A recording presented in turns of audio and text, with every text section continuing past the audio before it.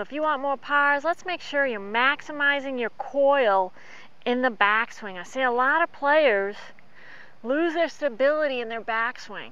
You got to remember that your back leg is your stabilizer in the backswing, and on the downswing, your lead leg is the stabilizer. So it's super important to get stable in the backswing. If you have any lateral slide at all, you're going to lose the leverage with the ground, and the ground is what we're pushing off on the downswing. So you got to think of the golf swing as your stable lower body, right? And your upper body's turning over that. All right, so we really need to get stable and coil over that. So a great way to do it is at setup, get this knee pointing in, get your feet pressure points pointing in. Keep this knee in as you turn into your hip. All right, I feel like this hip goes back towards the target. I sit into it. Okay, that gives you all the leverage you need to get into the downswing.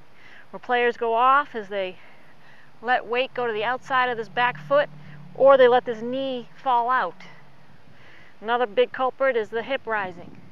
All right, so you really got to feel like you sit in, stay low, so you can get your 45-degree hip turn, 90-degree shoulder turn. All right, where players go off is they over-rotate and they lose all their coil. So we want to max that resistance, max that coil, so you can get more pars. More distance means more GIRs. More GIRs means more pars. So a great way to feel it if you struggle is to grab a doorstop. So all you're going to do is get set up like you normally would. Then you're going to place this doorstop towards the back middle, and it's going to press everything in. It's going to allow you to turn into your back hip, all right, which is key.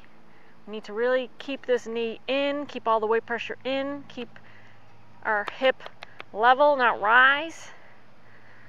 All right, so if you struggle with stability, this is a great way to feel it. You can even hit balls like this. So if you struggle with really creating that max coil resistance, grab a doorstop and practice hitting balls and really getting the feeling of keeping the weight on the inside and turning into that back hip for more pars.